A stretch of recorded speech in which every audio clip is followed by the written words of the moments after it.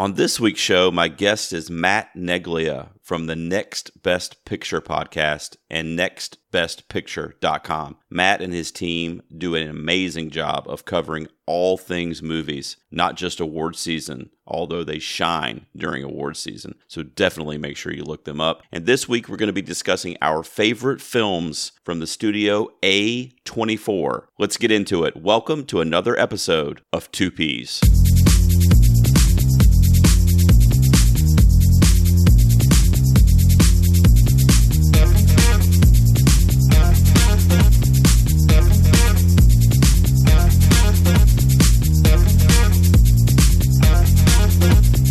Good evening, everyone. Welcome back to another episode of 2Ps on a podcast. I'm so glad that you were able to join us again this week. And I'm also very excited because I have a first-time guest on the show. And that's exciting in its own right. But it's extra exciting this week because it's Matt Neglia from the Next Best Picture podcast and just NBP in general. I've been a fan of his for several years. I follow him for all of my award season news. His website's awesome. His podcast is awesome. All of his information will be down below for you guys to check out if you're into that. Matt, welcome to the show, man. We've been Twitter friends forever, and finally here you are. Twitter friends forever. Bald guys with beards unite. That's right. Even though I'm covering mine up right now with a hat. I'm very, very happy to be here. Well, thanks, man. You know, like I said, it's very special to me because I've been following you for a while, and you know, you have a great community over there, and they really get into award season, and I do too. So it's great to have an outlet because I can't really do that on my show so much. I do it a little bit more here on YouTube lately, but on my show, it's not really conducive to the Oscars. So I'm a patron of your show, and I love tuning in every week. So I really appreciate what you do over there, particularly during award season. It's awesome, man.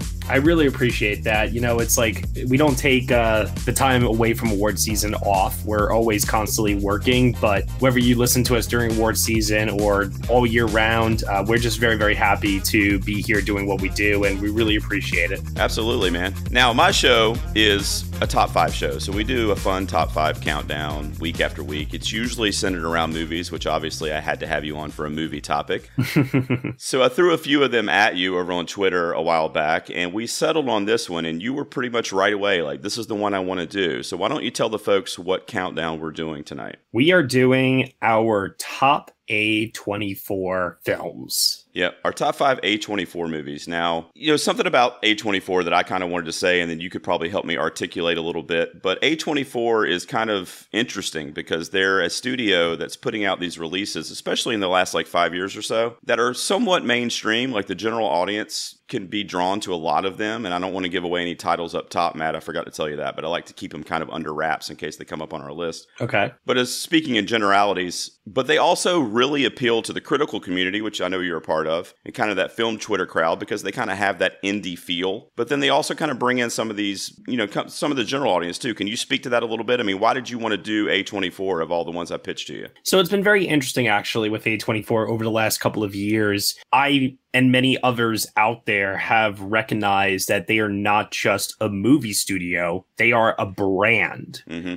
And repping A24's merchandise or saying that you're a fan of A24 and the films that they put out and such, it's really been fascinating to me that they have become, in a way, like the Disney of independent film. Mm-hmm. And I just find that to be fascinating. It really they may is. not have the IP of stuff like Star Wars or Marvel, but for cinephiles who subscribe to, say, Martin Scorsese's version of cinema, A24 is delivering what cinephiles crave on a yearly basis, and not just with really hard-hitting dramas or horror films. They've also got comedies. They've got wholesome films that get nominated for awards. I mean, there's a real slate of variety there. And every year, it feels like they just are tailor-finding or making in-house the right kinds of films that cater to their audience. And it's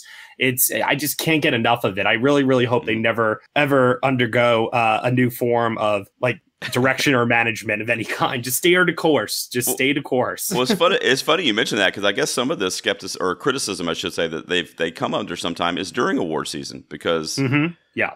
They don't get a lot of love, especially from the Academy. I mean, again, I don't like to give away any titles, but there's been some projects in the last few years that are easily in my top 5, top 10 of the year, but they're just like not even on the radar for the Academy. Why do you think that is? Is that just kind of like a marketing thing or what? Yeah, I mean, there's always a multitude of different factors. To say that it boils down to one thing is never actually accurate, in my opinion. But I mean, you had one of their titles last year be a Best Picture nominee and get multiple Oscars, including a win. And every year, it does feel like they have contenders that could get there. The reality of the situation is that they are still a very small studio, and they are not Warner Brothers, Disney, right. Universal. They don't have the same level of finances to push everything as hard as they possibly could. They have to be very strategic about what it is that they're doing. And some years it is more worth it to go harder than others. And, in the long run, yes, awards are all a marketing ploy to get people to see your work ultimately. I'm not in charge of their return on investment. I can't quantify for you if the money that they spend to do all that promotional work is something that they are indeed getting back or not. I don't know. Right. What I do know is that their fan base is extremely passionate. And some people, as soon as they see that logo on a trailer, they're in. That's it. They don't even need to see anything else. I'm one of those people. I don't know if you are, but I love A24. You I didn't expect to hear you say it tonight, but you were talking about wearing their merch earlier. I have an A24 t-shirt that my daughter got me, and it's one of my favorite t-shirts. So I am a fan, and I really do kind of carry the torch for that brand. And I'll talk a little bit about why when we get into some of our picks, because, there's some of my favorite movies of the last 10 years or so. Now, we're releasing this episode. I'm kind of doing it strategically to coincide with the release of The Green Knight, which, of course, is coming up from A24. It's a film that won't be eligible for the list we're doing because, right? I don't think you've seen it, or have you? You haven't seen it. Oh, no. Oh, God. Okay. All right. Well, I'm playing. I'll be honest. I haven't seen it yet. Okay. All right. I mean, I never know with Matt Neglia. If I say stuff like that and people watch this, they're going to hound me for information, and I just don't need that. So, coming clean, I haven't seen it. All right. So, that one won't be eligible for those lists, but I assume your excitement level is pretty high for that one. What do you think about the upcoming Green Knight? Oh, it's very, very high. As someone who really loves the medieval or even medieval fantasy, like epic, I've been craving that kind of material since Game of Thrones ended, and obviously left a sour taste in a lot of people's mouths. So I've been waiting for that genre to make some form of a comeback in a way. And while there have been like properties on television and stuff that have tried to replicate Thrones' success in terms of adult like medieval epic like entertainment, this is something that I think is going to, if nothing else, like if it doesn't work from a story standpoint or, anything else, it visually looks like a feast for the eyes. And that is something that, like I was saying before, it's like, how can you not be excited when you watch that trailer? I was excited by the talking fox. That was enough for me. That was great. I saw that fox talked and I was like, I'm in. That was great. And the Green Knight himself with the decapitation and all that in the beginning, I didn't expect to see that level in the trailer either, because it wasn't a red band trailer. So I was like, I'm in for this. I mean, I was anyway, but it really hyped me up even more than I already was, especially having to wait for it for so many extra months. Totally. It was supposed to come out last year at South by Southwest during the spring, and it's been pushed off until the summer of this year. And yeah, I agree. The anticipation has made it pretty killer in terms of waiting for it. But,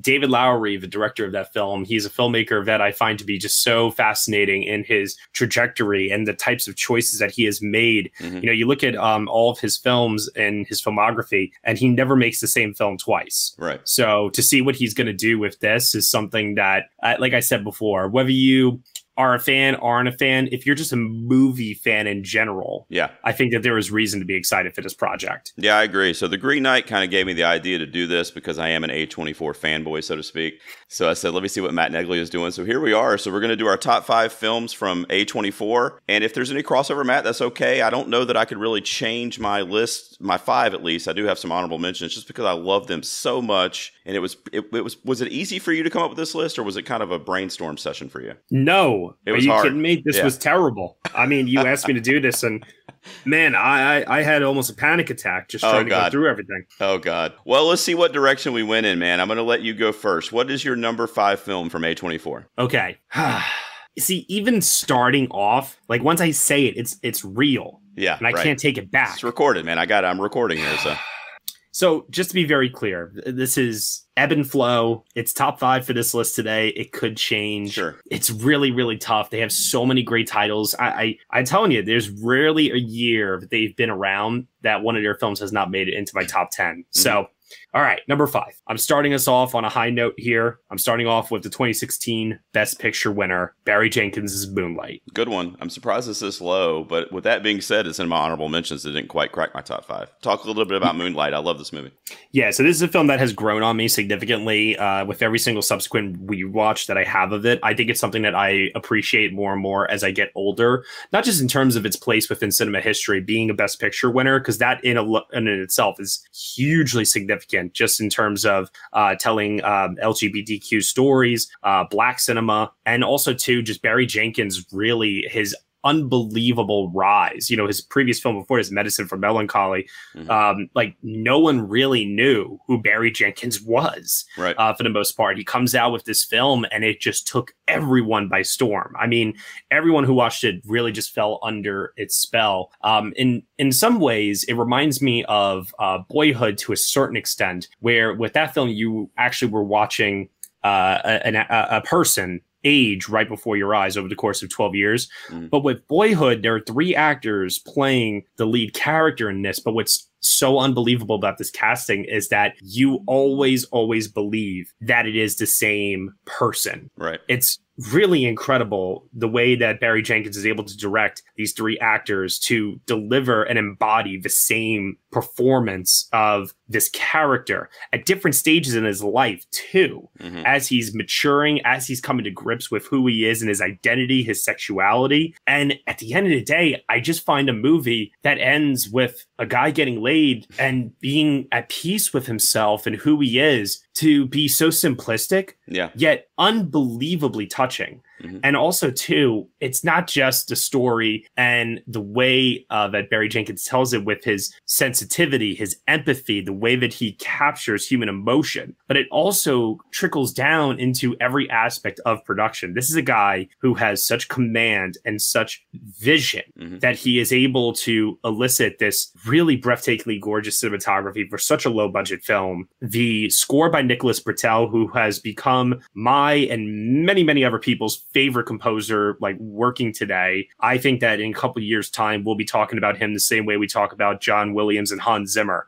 He's going to be the cream of the crop, in my opinion, if he keeps up the level of work that he's been cranking out these last couple of years. Everything about this film is just on fire. And that's not just the Florida setting. No, I agree, man. It's a great movie. This would have fallen right at my number 6. And it was in my top 5 there for a little while. And kind of like you, it was a little bit of torture to kind of order it, because it's 6 today. But then if I rewatch it tonight, it could be 2 or 1 tomorrow. I mean, it's just such an amazing film. And, Barry Jenkins just is a masterpiece. It's a masterpiece. There's a reason why it won Best Picture that year. So good pick. I'm surprised it's 5 for you, because I've listened to you talk about that movie and I thought it might be a little bit higher. But did I not mention that this list was hard? It was, yeah. Now, look, man, I got to be honest, I didn't listen when you covered this on NBP, so I got to be honest, I don't really know how you feel about this movie. Ooh. And this might be a little bit of a divisive pick, because I was looking earlier, by the way, I should have mentioned at the top, but they've had 85 feature films that would be eligible for what we're doing here tonight. So of 85, quote unquote, works of art, although some of them are not that amazing, but I'm picking this one. And I just saw it. I just saw it about 6 months ago. I was finally able to. It was another project that got pushed back, and it's Saint Maud, directed by Rose Glass. Woo! Her directorial debut, and that's really why I love this movie, is because I cannot believe she has never directed a film before. It's just so beautiful. It's so haunting. It's just a character study into darkness and into, because Morford Clark plays this character Maud which by the way, I thought she did amazing, but she plays this character that's haunted, right? She's haunted with these demons, and she's haunted with her past and tragedies that have occurred in her life. And she takes on religion and Christianity as an outlet for that, but she takes it a little bit too far, right? She's doing a lot more than just praying at night. She's really trying to be just like a prophet almost for her Lord and Savior. And it gets very dark at times, and her performance and the way the movie is shot, just the aesthetic of this film, I love so much. And I did not expect for this this movie to knock me on my ass like it did. I really wish I could have seen this in the theater because this is one I had to stream. I'm almost positive you've seen it, but what do you think of Saint Maud? What do you think of the pick? So, fun fact, Saint Maud was the last film I saw in theaters before the shutdown last year. And I went out on a limb to go see it because I knew that the shutdown was coming. I knew it could happen at any second. It was real like panic and fear and a lot of confusion too. You're talking this was like the first or second week of March. I think it was like the second week of March. And by that point, you know, you didn't know if by going outside and coming into contact with a human being that you might die. Right. But this is what I was willing to sacrifice for my Lord and Savior, Saint Maud. Well, that's great. No, I was glad that I saw this film because, first of all, I think Morfydd Clark just gives a breakout performance that is going to land her so many other roles now in the future because she'll forever be synonymous with this really, really troubling but deeply painted character that is someone who, for myself, as someone who grew up Catholic and had a lot of that really forced on me as a kid.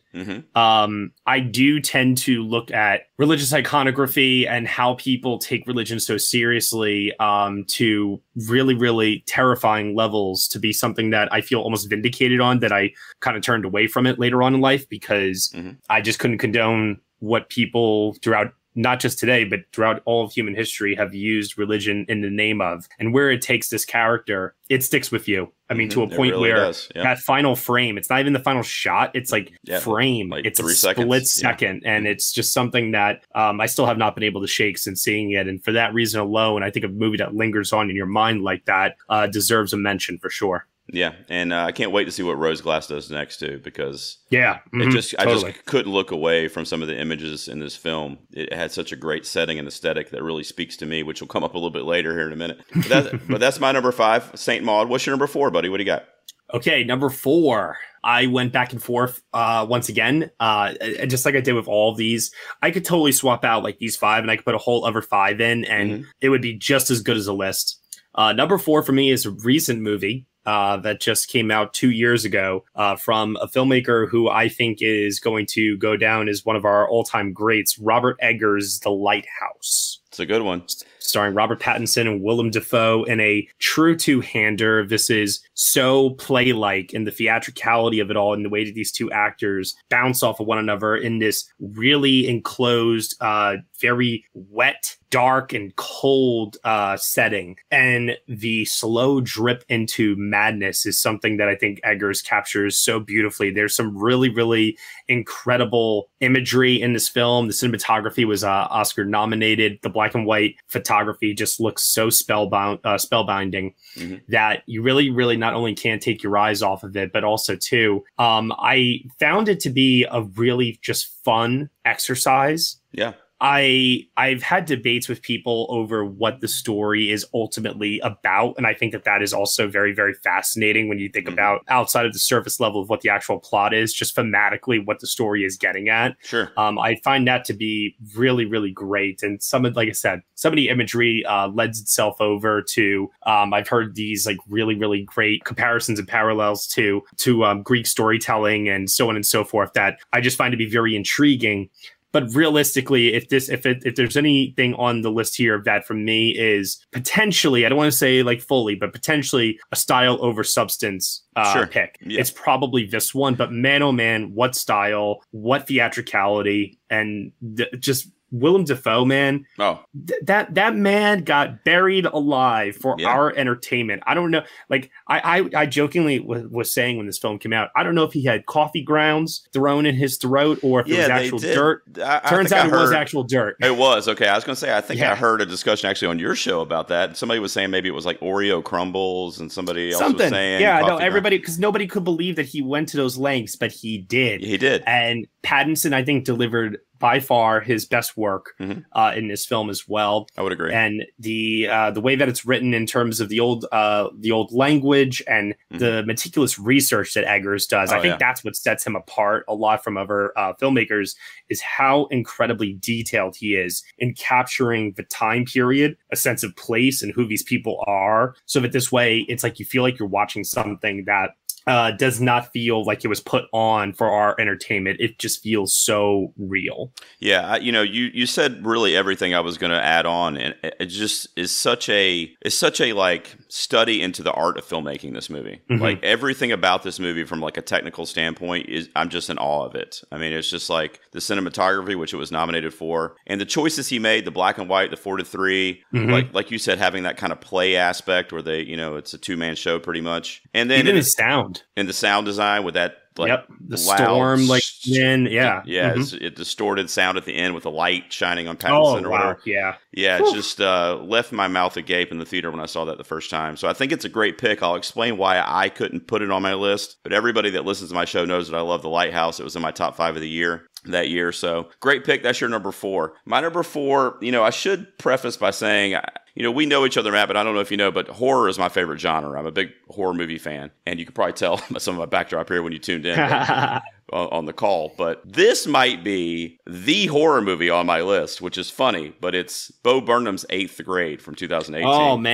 Oh, man. There are some scenes in that movie that made me more uncomfortable than anything I've ever seen in my entire life. That's the thing. You have this guy that was a YouTube star, that's a stand-up comedian, and he's making this movie that's such an intimate portrait of life at that age. And he's also doing it, it's a girl. The lead character's a female, too. So to me, it's just amazing that he was able to accomplish that. And such a real-world feel was able to be, established there. And we were able to buy it so much, or at least I did. And I know a lot of other people did as well. But Elsie Fisher, just an amazing job in that movie as this young girl. Josh Hamilton, the scene that they have together around the fire pit, one of the best scenes. I mean, I tear up every time I see it. And the movie, I jokingly said it was one of the better horror movies on my list, but it really did capture memories of, or I should say, harmful memories of a childhood. Things that made you feel uncomfortable, whether you were in your bathing suit at the pool with your friends around, or, the different things that play out in this movie. It really like jarred those memories in me where I'm like, yeah, I remember that really sucked, the bullying or whatever. And I just think that's a testament to Bo Burnham's direction. Again, we were talking earlier at the top about A24 not getting a lot of love in award season. I feel like this was one that was criminally under the radar that year. That 2018 year was brutal for A24. That was God, I think about it often. And it hurts. It really still hurts to this day. But you're obviously a fan of this one, right? You like the pick? Huge fan. In my top 10 that year, I was a huge fan of Bo Burnham. Still am. Been a fan of his since he was 16 years old.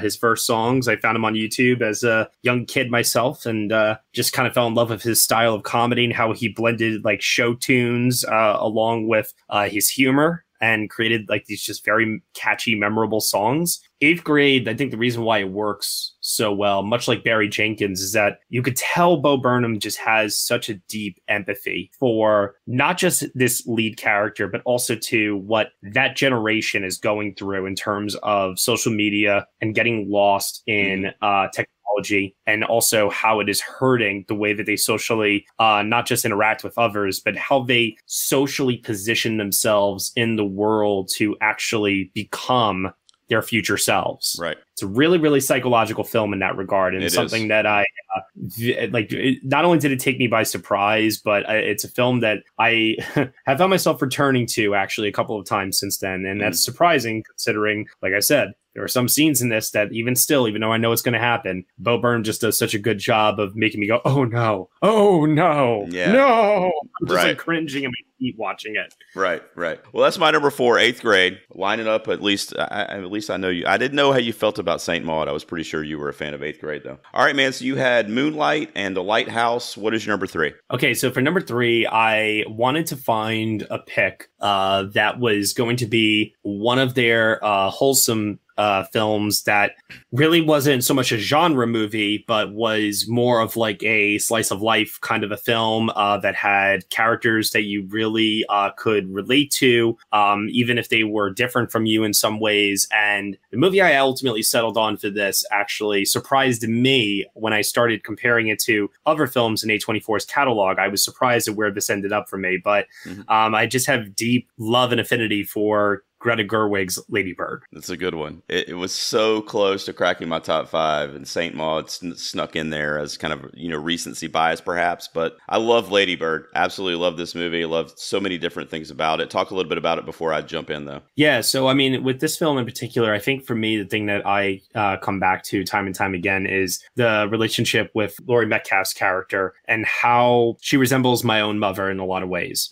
And for me, that's a personal connection. But outside of that, in terms of, things that everybody can appreciate with it, I think Saoirse Ronan's performance in it is one of her best. I think that the screenplay is incredibly smart and really, really well written, not just in terms of its humor, but also in how it captures what can seemingly on the surface be very mundane, real world problems, but yet somehow still make them, I don't want to say like deeply cinematic, but in some way transfer those emotions over cinematically in a very, very subliminal way where the film almost works. It's like magic over you and you don't even realize that it's actually happening. Movies like Lighthouse, Moonlight, a couple other A24 titles, and just movies in general, they deploy a lot of tricks, to get you to go, oh man, like I was so captivated by this and that because of its editing. It's also its music, its cinematography, etc. Lady Bird's not a movie that I reference when it comes to cinematography, editing, techniques, things of that nature. It is just solid writing, very, very, very strong direction. And direction doesn't always have to be so much a unique vision as much as it is taking every single element that sometimes we take for granted in terms of things like pacing, actors' performances. And putting all this together to make the film just flow so effortlessly with such entertainment, heightened emotion, and honestly, a raw feeling of sincerity. Behind it. That to me, it's a movie that is not overstated, and that's the best compliment I could possibly pay it. Yeah, I agree 100%, and that's a good way to put it. It's kind of simple, but kind of deep at the same time, and I think that's kind of what you're saying. And that's how I found the movie I was talking about earlier. Minari. That's how I found that movie also to be last year, and that movie was duking it out with this one for this slot here. But I ultimately settled on Lady Bird in the end. Now, at the top of the show, you were talking about compiling your list, and you were saying you kind of almost had a panic attack coming up with your list. Well, I had a panic attack watching this movie. My number 3 is Uncut Gems from 2019, Safdie brothers, starring Mr. Adam Sandler in the lead role, a newcomer Julia Fox, Lakeith Stanfield. A lot of great actors and actresses in this movie, but the Safdie brothers, like, really manic style of filmmaking really speaks to me. It's almost like they like misedited it on purpose or something to like fuck with us. I don't know. It's really weird, but a lot of quick jump cuts and quick shots, and like obviously the subject matter lends to what you're watching as well. I mean, I think back to a movie There's a Good Time that's very similar in that way, where it's just very like you're just so like worried about the characters in the movie and what's playing out on screen, and you watch this character in the movie that Sandler's playing, and you're like, please don't do that, please don't do that, please don't do that, and then he does that, and then you have to kind of like go through the journey with him. But of course, what would the movie be without those moments? So I understand that. But yeah, Uncut Gems I saw this in the theater, and I just remember thinking, I mean, everything from that opening credit sequence to just these different, because it was such a realistically shot movie too, on the streets of New York, and it had a very, not a lot of the movies. Lady Bird, I would say, would fit in this category too, but it had that little like fly on the wall kind of perspective where you kind of feel like you're watching something real play out in front of you. And that's why, that's another reason why I love Uncut Gems. I love the Safdies. So, they really speak to me in terms of their style of filmmaking. So this is my number 3, man. What do you think about this one? I think you've been a fan of this one since the beginning. Remind me. Or you kind of came back to it, right? Yeah. This was one of the most fascinating journeys I'd ever had with a movie. I saw it at the world premiere at the Telluride Film Festival. And when I was there, I'm pretty positive there were 2 things that happened. One was, I think, the sound in the auditorium. Yeah, I heard you tell this story. Yeah, that's right. Yeah, the sound in the auditorium, I maintain to this day, was too loud. And so all of that overlapping dialogue, how prevalent the score was, it made for such a grating experience for me that, and I felt bad because I had to review it. And the review that's up on the website to this day is like my initial walking out of the theater like reaction to the movie. And I feel very I feel bad about that because I saw the movie again a few months later. I think I saw it again. Maybe it wasn't a few months later. It might have been just a month later. But I saw it like in October or some time in early October. Safdies were there. Eric Borgenstein was there. A couple other people were there. Got to talk to the Safdies. They asked me, and I actually got friendly with them that year, which was pretty cool because I've actually been a big fan of theirs for a while, coming from New York and being these independent filmmakers. Yeah. They didn't know that I actually used to sell them equipment at an old job that I used to work. Okay. All right. So that was like my in and how I started a conversation with them. Yeah. But needless to say, I asked them, did you tinker around with the sound a little bit? Because it was a lot better this time around when I saw it the second time. And they like told me that, and tell you right, it wasn't like 100% done, and they had reworked ever so slightly in like I think like with the mixing or something. But needless to say, it was totally different. I remember I reviewed it on the podcast after that viewing, and then I saw it a third time after that, and by that point it had skyrocketed to landing in my top 10 of the year because I found myself, like I said, just continuously wanting to go back to it. Right. Wanting to go back to that manic energy, wanting to go back to that stress, but also to appreciate what Adam Sandler was doing in that movie with that role, because that was something that we've seen Sandler, play dramatic before, but this is like his best work that he's ever done. It's such a perfect utilization of who he is as a actor. And, let's call it like it is. He's a little limited, in my opinion, in terms of what he could do as an actor. But just in terms of how they intended to use him and his fit with this character on the page, it just worked. Yeah. I'm very, very viciously entertained by this movie every single time now that I watch it, which is such a far cry from the first time that I saw it. And I was annoyed. I had a headache. Yeah. I was just. It was probably like me with Tenet last year. It also didn't help, too, that when I saw it, all these people were walking out of the screening. And so in a way, it's like I almost felt like justified, so I thought to myself, man, if I didn't like it as much as I did and I saw people walking out, I guess they didn't like it, too. So when I saw it got these amazing reviews, I was like, all right, it's just initial reactions. We'll see what happens, and then it continued to do well. And that's what made me want to go back and check it out. Because I was like, you know what? Whenever that does happen, sometimes I do question what frame of mind was I in? What circumstances was I watching it in within the theater? Was there somebody in the theater that was making my experience bad, et cetera, et cetera, et cetera? Right. And I will revisit films when I'm noticing that it's potentially possible that something like that was impacting like the my viewing experience. The surroundings completely. Like I saw, just really quick, I saw The Front Runner, the Jason Reitman film with Hugh Jackman, the same day as the CNN buildings and the Clintons and the Obamas were all being like threatened on the news.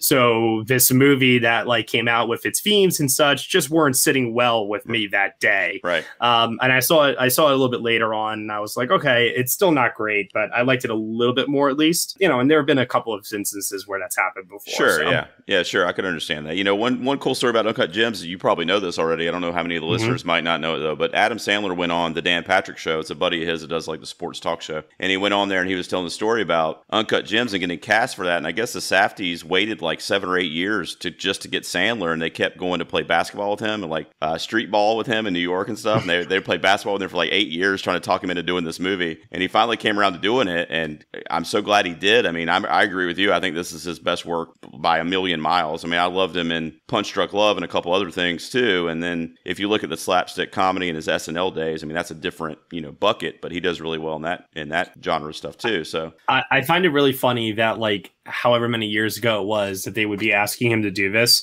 and he's probably thinking, all right, you kids, I'm gonna go enjoy my millions, you guys go back to doing whatever it is you're doing, because he probably like literally was like, who are these two independent like filmmaker schmucks who want me, Adam Sandler, like in their movie with all my millions of dollars, and you guys aren't even going to pay me? What, you're not taking my friends to the beaches? What is this? Yeah, we're not going on a cruise ship. He probably saw Good Time, or yes, it was Heaven Knows What. He probably saw Heaven Knows What, and that's probably when he was like, all right, I'll do it already. I'll do this. Exactly. So Uncut Gems, man, stressed me out, but I love that movie, and I've revisited it a couple of times, and I still dig it. So that's my number 3. We're up to our runner-ups, Matt. What do you got at number 2, man? All right. Number 2 is a movie that anyone that's a longtime listener to the show has heard me talk about a million times. It's my second favorite horror movie ever made, and it is a movie that I went out of my way to champion rigorously the year that it came out in hopes that I could get its lead actress a Best Actress nomination, and I failed. It is Ari Aster's feature debut film, Hereditary. Well, we can talk about it and have a love fest because that's my number 2 as well. So what? Look at that! Yeah, so that's also my number 2. So yeah, you go first. I was wondering when we were going to have some overlap crossover, here. Right? Yeah, A24's done so much good stuff. But yeah, my top 2 were quote unquote horror. So this is my number 2 as well. What do you want to say about Hereditary before I jump in? I just want to say that I'm not a big fan of the horror genre like you are. But what this movie did for me and what this movie was able to communicate within the horror genre, I think is more terrifying than any standard horror 101 trick in terms of a jump scare or whatever tool a filmmaker can use in his arsenal to convey aspects of what we typically associate with the horror genre, because the pain and grief and trauma that Toni Collette's character endures in this movie is something that we can all, hopefully not on a first-hand level, but hopefully we can all identify and empathize with. Mm-hmm. And something that it scares the living hell out of me. Like, I don't have kids. I've got 2 younger sisters, but even friends, extended family, anything like that. Sure. The very idea of having to imagine something like that happening to them that happens to like her daughter in this film, mm-hmm. or even what happens with her mom and this fear that something has been passed down from her mom to her family, whether it be mental illness, a disease. That's that kind of real world terror, right? You know, that's that real shit right there. Right. And you're right, man. I mean, you know, I'm sure you were going to touch on it too, and it kind of goes along with what you're saying. But the reason why that affects you and I and other people that rank this movie so high is Toni Collette's portrayal of that damaged mother and that tortured mom going through these different tragedies in her life. I mean, I do have kids. I have 3 children, and they're all different ages. I'm a psychomaniac, but I have a 2-year-old, a 7-year-old, and almost a 20-year-old. So I'm all over the place. Jesus. So I'm dealing with my own range of emotions. I'm sure I'll be the topic of a movie someday. Yeah. But right, I mean, Toni Collette really just, and that's not to take away any of the other performances in the film because they're all great too, but she just really sells that grief, you know, because this is mm-hmm. really, and he did it with Midsummer too, but it's a story about dealing with grief. You know, yep. the opening to, and I'm assuming you're not going to have 2 Aster films back to back, but the opening to Midsummer, for example, that first, 15 minutes or whatever, that's hard to watch. I mean, that is a very totally. Torturous familial tragedy that you're literally witnessing like in real time. And he like puts you there and forces you into that uneasiness and that awkwardness of the situation. And he does that mm-hmm. in Hereditary to tremendous effect too. Namely in the scene you're talking about with the daughter on the ride home. Mm-hmm. I mean, you're in that car in silence with the brother. That's the thing. I've been in car accidents before, and when you're in shock, you are in shock. And right. The way that he reacts, Alex Wolff, to that moment is so incredibly realistic that once again, that's what horrifies me, is that Ari Aster mm-hmm. didn't go for conventional movie cheap tricks. Yep. To elicit horror from the audience. He decided to show real world reactions by people who, if this actually happened, this is how they would behave. And it just really not only cut deep into my bones, but it probably penetrated my bones and into my soul and sucked everything out of me simultaneously. I remember stumbling out of the theater at Sundance when I saw this. I was clutching my notebook to my chest because I was just so struck by this film. I was shooketh. It was a really affecting film, absolutely. How'd you feel about the last act? You know, it fell apart for a lot of people. A lot of the criticism I've seen is that all that stuff that kind of comes flying at you at the last act. Did that work for you? I thought, like, okay, this is what like actual horror fans are, here for. I liked it. Yeah. I was there for it. I still thought that there were some very creative things being done in that final sequence. Mainly the famous shot of her on the ceiling, which is one of the most terrifying shots in any horror film ever. Haunting, absolutely. And then even too, the last couple of seconds of the film when he goes up into the clubhouse, there is an extra added layer of WTF-ness to that moment that makes you want to go back and rewatch the movie then. Right. To kind of maybe understand a little bit better, what does it all mean? What is going on? I mean, sure, you could probably maybe get it all from a first viewing, but I did think that it added an extra layer to what the movie was ultimately putting forth in terms of the pagan aspects and you know, the I don't want to call it witchcraft, but like whatever it was that was going on there, the ritualistic aspects of it all. Sure. So there was a lot to unpack there, and I was very, very fortunate enough in my praise for this film to get to meet Ari Aster, talk with Ari Aster. Awesome. I've seen him at a couple of events in here in New York since then, and I always think, oh, he's not going to recognize me. He's not going to remember. He always remembers me. And I'm just like, great. All right, that's really cool, man. He's a filmmaker that I am very invested in terms of what he's going to do moving forward. And he has indicated before that he is done with in the horror genre. Exploring, grief within the horror genre. And he's moving on to other things. And I can't wait to see what he does. Yeah, I'd heard musicals, right? A musical. He really wants to do one. Yeah. He's one of my favorite young filmmakers easily. I mean, he's easily in my top 5 like currently like actively making new movies right now. I love him, and I'm going to talk about the other one at my number 1 here in a minute, but that was also my number 2, Hereditary. And just to give a quick shout out, I also love Midsommar. I think that is also a very beautiful tale of grief, and you know, you don't get a horror movie shot in broad daylight 90% of the movie very often. So the colors in that movie, Florence Pugh's performance, I just wanted to kind of give a quick shout out to that because I kind of like them both equally, but Hereditary really affected me a lot more than Midsommar did. So that's also my runner-up. What's your number 1, man? I'm excited. Let's see what your number 1 A24 film is, man. And number 1 for me is a movie that I knew when I saw it, I was watching something special. I don't think I fully appreciated it the first time I saw it. Subsequent viewing since then has led me to realize that this is a flat out 10 out of 10 masterpiece. Maybe one of the greatest films of all time. A movie that had a very, very deep impact on my life early on. And just in regards to my cinematic journey was 2001: A Space Odyssey by Stanley Kubrick. And a lot of that had to do with the existentialism of it all and getting me to ask questions about the universe, questions about myself, questions about humanity. This movie just inspired me to look both inward and outward so much. And I've had movies that have done that since then, but I think the movie that has come closest since is David Lowery's A Ghost Story. Oh, okay. Interesting pick. I didn't see this coming. I didn't know this. Oh my God. I feel like I should have known this. I do like this movie a lot too.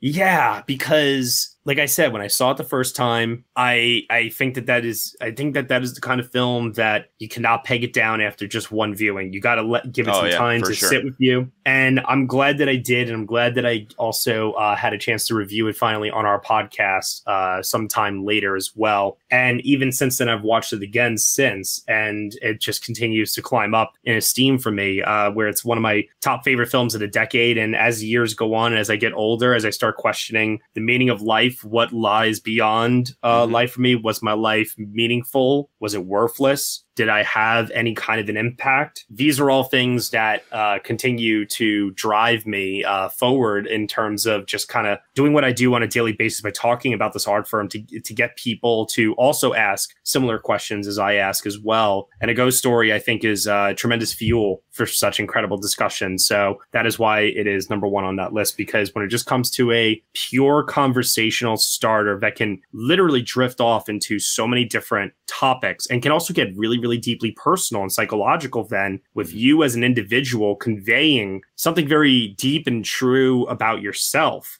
This movie has the ability, I think, to bring that out of you. Sure. Yeah, I agree, man. This is a pick that I didn't see coming, but I love this movie, so I'm glad it got a shout out. I only saw it the one time. Remind me what the divisive scene was with her on the kitchen floor, right? It plays out for like... She's eating a pie for 6 minutes. For like 6 minutes. So you were... And the camera just holds on her for that time. So that's a choice by Lowery, obviously. So you dug that, or did you have to kind of think about it later? Because I know a lot of people talked about that. come on. There's movies of French women cleaning their apartments for 4 hours long, and it's amazing cinema. Right. No, Sure. I'm not. I'm being funny, but realistically, the reality of like that kind of a scene for me is one, it's relatable. That's number one. Yeah. Number two is that it shows that in such detail, not in terms of it being shot in like close-ups or anything. It is a wide shot, fully unbroken, and it just lets it play out the way that life plays out. True. It's like, what does Alfred Hitchcock say? Film is life with the boring bits cut out. Well, a Ghost Story has a quote unquote boring bit like that left in there, but in a lot of ways that is life. And I think that the film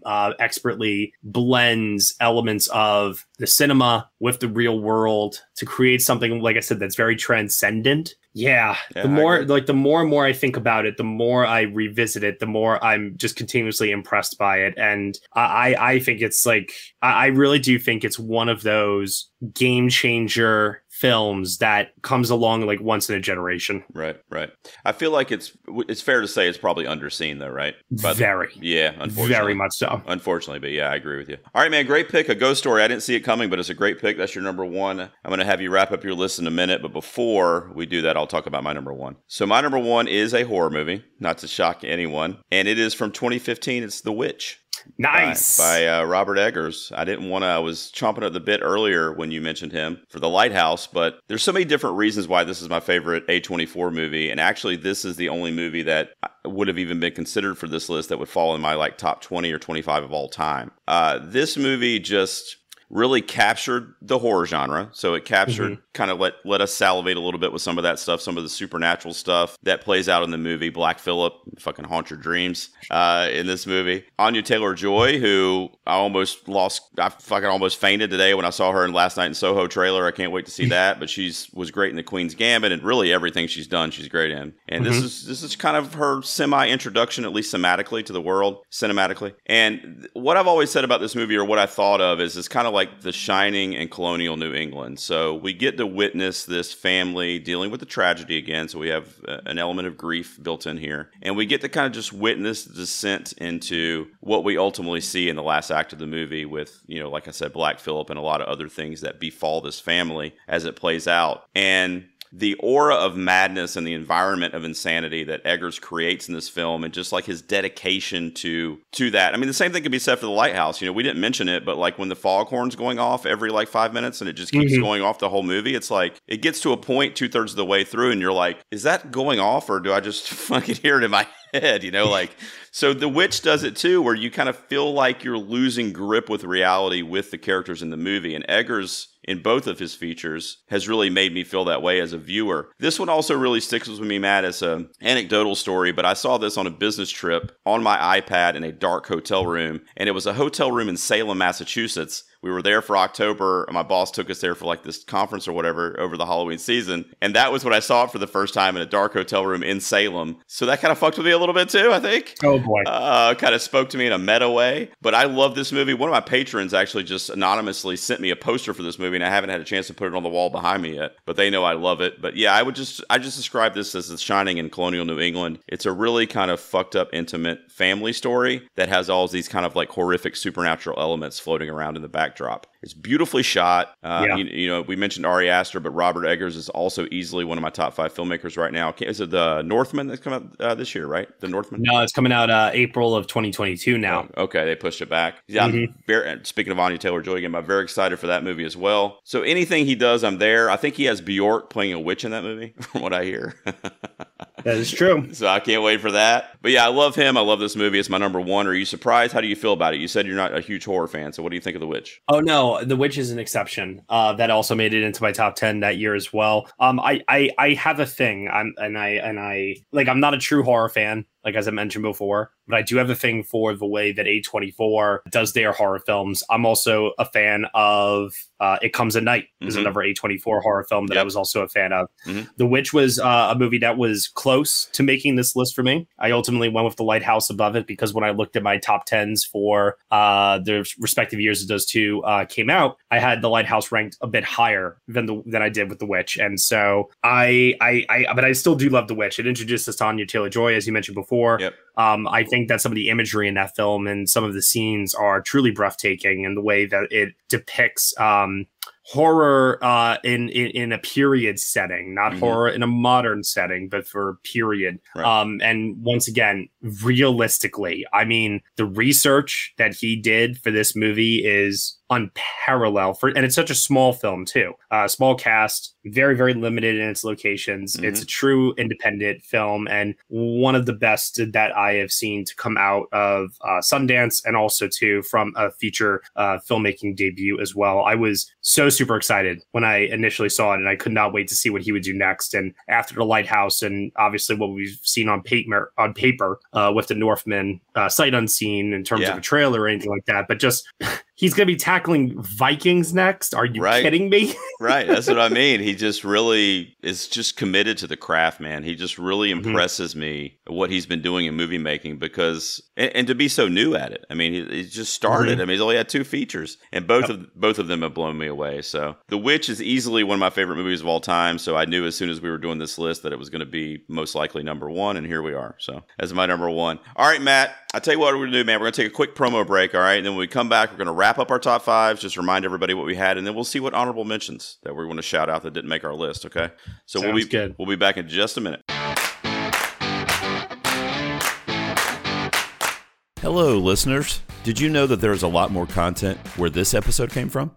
As you may know, we are an independent podcast and we rely on donations in order to keep going. Over on our Patreon site, you will find several ways to stretch your dollar. I am currently producing 6 exclusive series that you can only get there. They include popular ones such as My First Time and 100 G-Tunes. You'll also get regular main top 5 episodes, just like this one, super early, often weeks in advance. For as little as $1, you can help the show continue.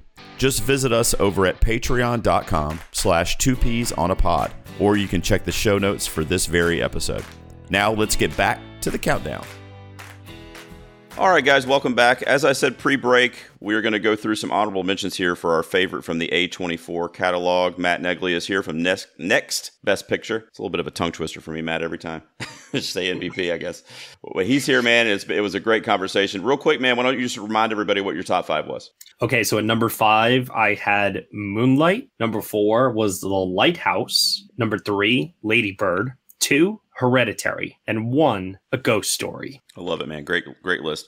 My number 5 was Saint Maud. My number 4 was 8th Grade. Number 3 was Uncut Gems. My number 2 was Hereditary, and my number 1 was The Witch from 2015. Now, before we go on and wrap up the episode, Matt, I wanted to see what honorable mentions you had. I like to limit myself to 5, so I have 5 more movies here. What about you, man? What did you want to shout out to round out your top 10? Jesus Christ. Okay, top 5 honorable mentions. Wow. Okay. Did it have to be like in order or? Nah, I mean, I do mine in order, but absolutely not. Just whatever you're comfortable with, man. Okay, fine. Number 5, I will go with. All right, number 5, I'll say is The Witch. You mean as in 10? So you're going back? Okay. Correct. All right. Yeah. Okay. All right. The Witch. Number 10 is The Witch. All right. Number 9 is and here's the problem is that I probably should have had 5 sitting here, but instead I have like 10. So I'm just like, you're okay, trying to this pick one, them this out. one, that one, and I'm knocking them out. Yeah. So number 5 is The Witch. Number 4, I will say, is Room. All right. Good one. Number 3 is The Lobster. Oh, okay. Number 2 is... Yeah, you don't want to leave any out, right? No, but I am going to leave one out. Torture. I'm going to leave one out just because it came out last year. I am going to leave off Minari for now, just to see how it does on rewatches over the next year or so. And I'll say number 2, Uncut Gems. Number 1, 8th Grade. All right. So I'll go backwards too. So my 10 would have been First Reformed with Ethan Hawke. Not the best time to be a Paul Schrader fan right now. I know. And I considered that. I get it. That movie is pretty phenomenal. Yeah, the last scene alone is just sticks. We were talking about sticking with you. It stuck with me ever since I saw it. So, But yeah, you're right.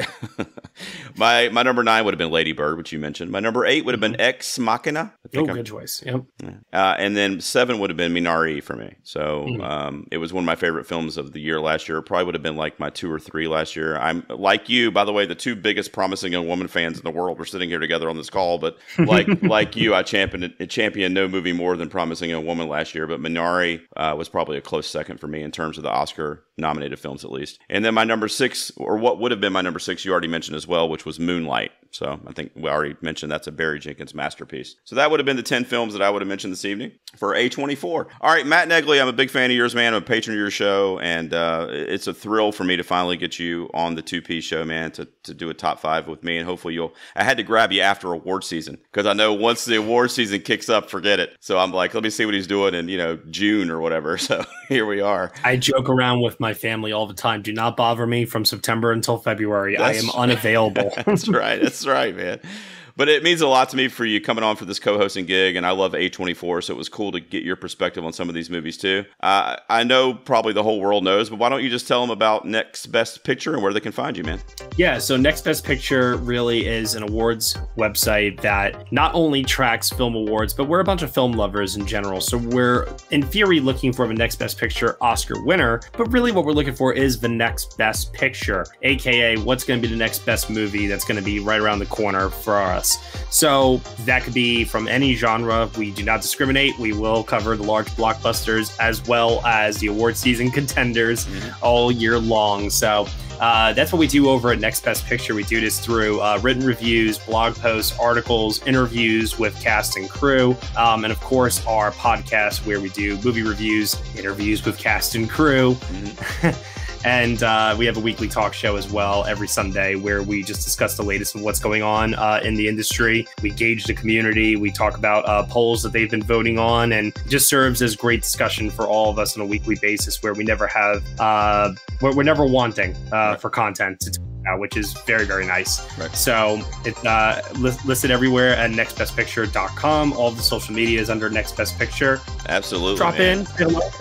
Look, guys, I mean, any regular listeners of my show, they know I'm obsessed with the Oscars and with award season in general, and really just with movies, period. But I really get into it, and that's the first place I go, is Next Best Picture. So I'll put all the information in the show notes for Matt, but I hope you guys look them up and check them out, especially if you're a film lover, if you're into award season, and even if not, because they're going to cover everything. So go check them out. Green Knight's coming up shortly after this. I'm sure there'll be something out there for the Green Knight and all the other movies that you'll be hearing about in the future. So Matt, it means a lot that you came on, man. I really appreciate it. Hopefully I'll talk to you soon, okay? Absolutely. You as well. Thank you so much for having me here. All right, guys. We will be back next week, and we will have another Top 5 and another P on the pod. Everybody take care.